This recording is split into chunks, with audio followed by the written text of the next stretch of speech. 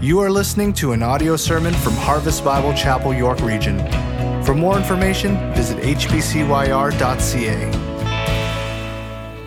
So that the name of Jesus, every knee should bow in heaven and on earth and under the earth, and every tongue confess that Jesus Christ is Lord, to the glory of God the Father. Father, we've just been singing a song about the beautiful name of Jesus Christ. We'll call his name Emmanuel, God with us. His name shall be called Wonderful Counselor, the Mighty God, the Everlasting Father, the Prince of Peace. He is the Christ, the Anointed One. He is the Lord, the King. He is Jesus. He will save his people from their sins. What a great and awesome privilege it is to come before you tonight, Lord, in our worship. And we pray now as we look at your word that, God, you would make us attentive to what we hear. Father, as we hear truth from your word, would you stir in our hearts to the person who's a follower of Christ, who's so excited about this time of the year and the recognition of the Savior coming, right across to the person who maybe not even sure why they're here tonight. I pray, God, that your Spirit would work and you would give us ears to hear your word, minds to comprehend it through the power of the working of your Spirit in us, and then faith, God, faith to live these things out for the glory of our Savior. We pray in Jesus' name, amen. Amen. Well, thank you. You can take your seats, and we're going to be looking at one verse tonight. The verse is found in John chapter 1 and verse 29. We'll get there in just a moment, but welcome. We're glad that you are here, and thankful for a great season together. It's kind of weird, without snow on the ground. It's like, is it really going to be Christmas? Like, we're that vain, I think. Or maybe I'm the only one who's that vain. I'm just like, is it really Christmas? There's no snow. And yes, it is, because Christmas, I checked, it's not about snow. It's about Jesus Christ. And that's the focus. And so it's Christmas Eve. Christmas Eve. You think about what was going on that night. Mary and Joseph have arrived in Bethlehem. She is 9 months pregnant. She's about to have a baby. There's no room in the inn. They're going to have the baby and lay the baby in a manger. It's the night before the baby's born. Mary is watching and contemplating and wondering, and Joseph is wondering and contemplating and wondering all these things that have gone on, and their focus has been on just trying to keep themselves together through this time. People have questioned them and wondered, and God has comforted Mary to not fear. God has comforted Joseph to not fear. And hey, church, it's a time for Jesus to be born. It's time for the King to come. It's time for the Savior to come to earth. It's Christmas Eve. The shepherds have not yet met the angel. The hosts have not told them about the glory of God and all the rest. They're not yet on their way to Bethlehem. The wise men have not yet seen the star. They haven't begun their journey to come, which took them to Jerusalem and then eventually down to Bethlehem. It's the night before. It's the night before. The King of Kings will send his Son, Jesus Christ, to be our Savior. You know, there's a verse in John chapter 1, that's what we're going to look at. It was John the Baptist makes this statement. It's not part of the Christmas narrative, because when John says it, Jesus is about 30 years old. He's just beginning his public ministry. But it's also well before the death and burial and the crucifixion and then the resurrection of Jesus Christ. And John says these words in John 1 and verse 29. It says, the next day he, that's John the Baptist, saw Jesus coming toward him and said, behold, the Lamb of God who takes away the sin of the world. Behold, the Lamb of God who takes away the sin of the world. The goal of the message tonight is to behold the Lamb of God who takes away the sin of the world. You've all been busy. I've been busy, been running around like little chickens with their heads cut off, wondering if we're going to get it all together, and people are coming, and have we got it all figured out? And it's time to stop and time to focus and behold the Lamb of God. Last week, fortunately, in God's timing, I wasn't preaching. Daniel was preaching, and Saturday afternoon, I got hit with the flu. It doesn't happen to me often, but I was out. I was done. Saturday afternoon, to the point Sue goes, I was sitting in the back room trying to watch football, but the world, every time I moved, was starting to act silly, right? It was just like that. And so he goes, go in the front room, lay down on the couch, and have a rest. And so I got up, didn't even have the energy to turn the TV off. I was watching a football game, and I just walked in and laid down on the couch and just tried to get to sleep. Sue was in another part of the house, and she loves playing music. It's always playing in our house all the time, and she was playing Christmas carols. And so there I am laying on the couch, and in the one ear, as it were, I have a football game I can hear from the other room, and in the other ear, I can hear worship in Christmas carols. I had the busyness of everything going on in one ear, and then the focus of what it should be about in the other ear.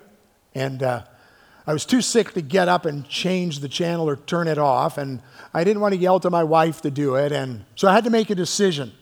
I had to make a decision that I'm going to focus not on this, but I'm going to focus with my worship on what's going on in these songs. And although I was feeling awful, had one of the greatest times of worship I've had in a long time. See, that's what we need to do right now. That's what we need to do sometime over this next day or so. We need to turn off all of that other distraction and get our focus on what this is really, really all about. And I think John summarized it. John the Baptist summarized it really well in the Gospel of John. So I just want to walk us through the verse tonight and give us some things to think about on Christmas Eve. Behold the Lamb of God who takes away the sin of the world. The first word is behold. Behold. And what does behold mean? Well, the definition is to observe a thing or a person especially remarkable or impressive. Behold. Have you ever seen somebody walking along and you go, that person is famous? And you grab the person and you go, look, look, look. Sue and I were in the Fort Lauderdale airport in 2015. We were coming back from a vacation, and I look up, and there's past Prime Minister Brian Mulroney walking through the terminal. Now, when I first saw him, it's like, is that really him? Because I'm thinking, like, where are the bodyguards and where are the people who protect him? Hey, if you're a prime minister, you get nothing once you're out of the office. You're on your own. The president of the United States, he's got a whole posse around him the whole time, the rest of his life. Not so with the prime minister. And so Prime Minister Brian Mulroney, he's walking around, he comes in and he sits down, and as he comes on, you can just see people, look, look, look. And I'm like, Sue, look, that's Brian Mulroney. I'm sure that's Brian Mulroney. And he sits down, and a couple people went up and said hi to him. And I said, I'm not normally like this. I'm not normally like I want my picture with people.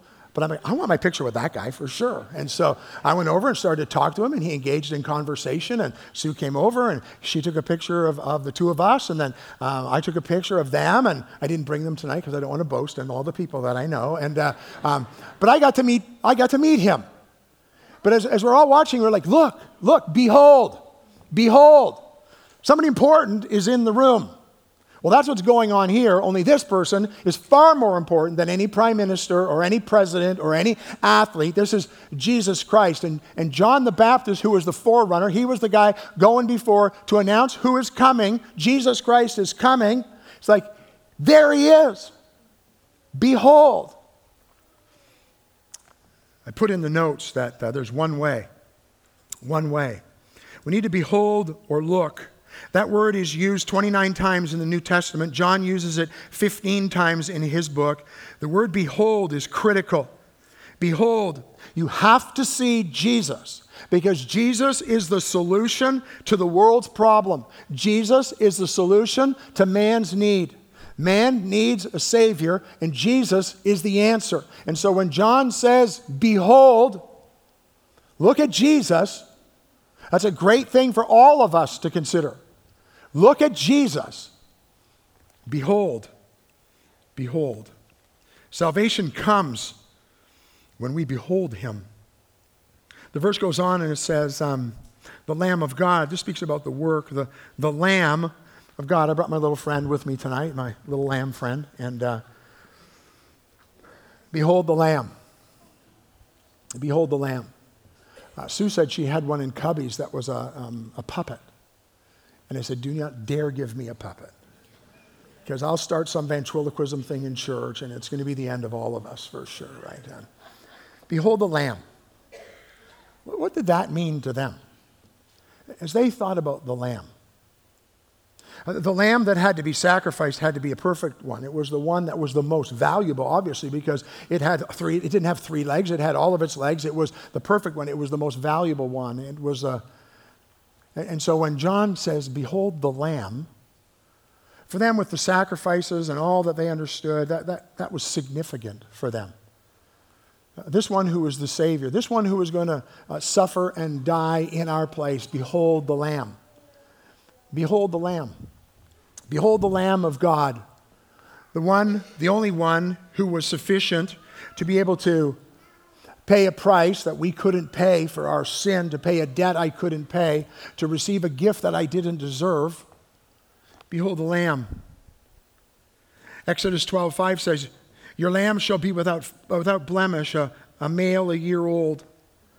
Isaiah 53:7, talking about Jesus, says he was oppressed, he was afflicted, and yet he opened not his mouth. Like a lamb that is led to the slaughter, and like a sheep that's before his shearers is silent, so he opened not his mouth. The picture of the lamb is the picture of innocence. Behold the Lamb, Jesus Christ, the innocent one, the one who has no sin, who became sin for us. The one who made the voluntary sacrifice on our part. The one who stood in my place. The one who made atonement for me. The only one who had the redemptive power so that I could have eternal life. See, the Bible says without the shedding of blood, there is no remission of sin. A perfect lamb had to be sacrificed so that my sin could be covered and washed away and dealt with. And that was done in Jesus Christ. John the Baptist says, behold the Lamb. Behold the Lamb. In the Old Testament, they were always looking for the Lamb. We talked about on the weekend about Isaac and Abraham. And there's Abraham taking his son up, and they're making ready for the sacrifice, and he's about to kill his son. And his son's like, Dad, where's the lamb? Where's the lamb? God will provide. God will provide. And in John 1:29, God does provide. Behold the Lamb of God who takes away the sin of the world. That's our hope. That's the last part of the verse. Behold the Lamb of God who takes away the sin of the world. It's not the sins of the world. It's the sin of the world. It's not a bunch of individual things that Christ will accomplish. It's all of sin that he will deal with. That's what Christ will cover. That's what he will accomplish. I was trying to think of what's a good way for us to picture that so that we would understand it. Because sin here is singular. It's all my sin. So you might think, if I'm just good enough, if I can kind of get 8 out of 10 on the I've dealt with stuff in my life, I'll be okay before God. 8 out of 10 might be a good score that you could tell your parents you got 80% and they'd be happy. 8 out of 10 doesn't accomplish what God requires. God doesn't require some of your sins to be dealt with. God requires all of our sin to be dealt with. Behold the Lamb of God who takes away the sin, all of it,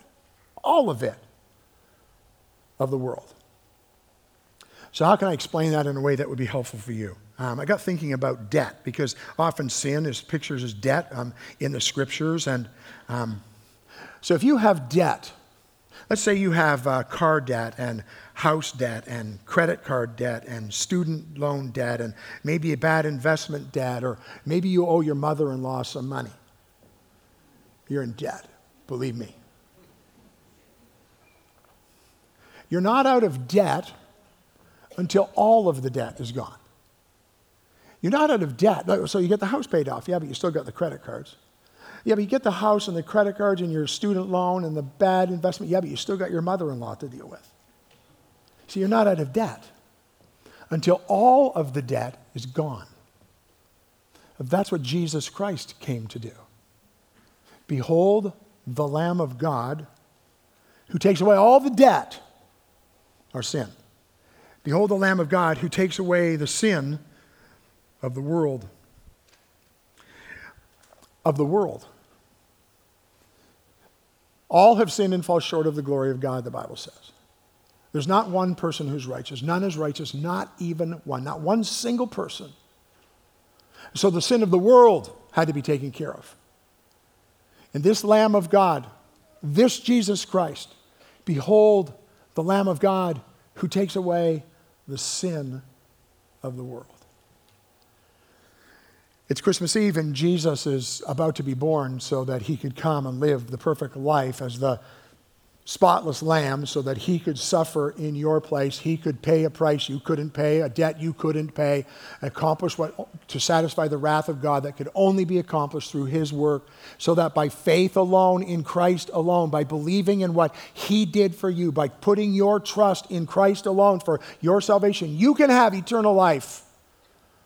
That's why Christ came. That's why we celebrate Christmas. That's why we rejoice in the work of our Savior. See, you can't earn it. You don't deserve it. It's a gift. You have to receive it. Tonight, by putting your faith and trust in Jesus Christ alone, you can have the promise and the hope of eternal life. Behold the Lamb of God. That's why Christ came. That's why we have Christmas, to take away the sin of the world. Well, so what? So what? It's Christmas Eve. In just a few hours in the narrative, Mary will behold the Lamb of God. Joseph will behold the Lamb of God. I'm sure there are other people who are going to show up who are going to behold the Lamb of God. The shepherds will show up and behold, and they will worship the Lamb of God. Eventually, the wise men are coming to Jerusalem and then to Bethlehem. They're going to bring their gifts. They're going to bow. They're going to worship, and they're going to behold the Lamb of God. And down through the generations, many, many, many people have looked and seen, and they can say, I behold the Lamb of God. Tonight, will you behold the Lamb of God who takes away the sin of the world? Hey, follower of Christ, that's our entire hope. It's all right there. It's all in that basket. And we should be rejoicing in that and thrilled in that and celebrating in that. And if you're here tonight, somebody brought you, you're not even sure how you got here, you need to figure out what you do want to do with Jesus Christ. Jesus Christ came so you could have a life that you didn't deserve, eternal life through the work that he would do on the cross for us. And Christmas is the beginning of that human part of that story so that Christ could be the Lamb who would suffer and be sacrificed for your life, for eternal life, that God would be glorified through his work and glorified in your life. What will you do with Jesus Christ? Behold the Lamb of God who takes away the sin of the world. Let's pray. Father, thank you for your word. Thank you for the truth that we find in the statement that John the Baptist said as he looked and he saw Jesus, the Savior, the Messiah, the one who paid the price I couldn't pay so I could have the life I do not deserve. God, I pray that you would work in the hearts and lives of the people in this room, those who are in Christ, that we would rejoice in this season and then live out of the abundance of that for your glory. And for the people who are here tonight who've never trusted Christ, this would be the day. I need a Savior. And he is the Savior. And his name is Jesus. Behold the Lamb of God. God, teach us from your word to rejoice in this Christmas season and all you've accomplished for us. In your Son, Jesus Christ, we pray these things in his name.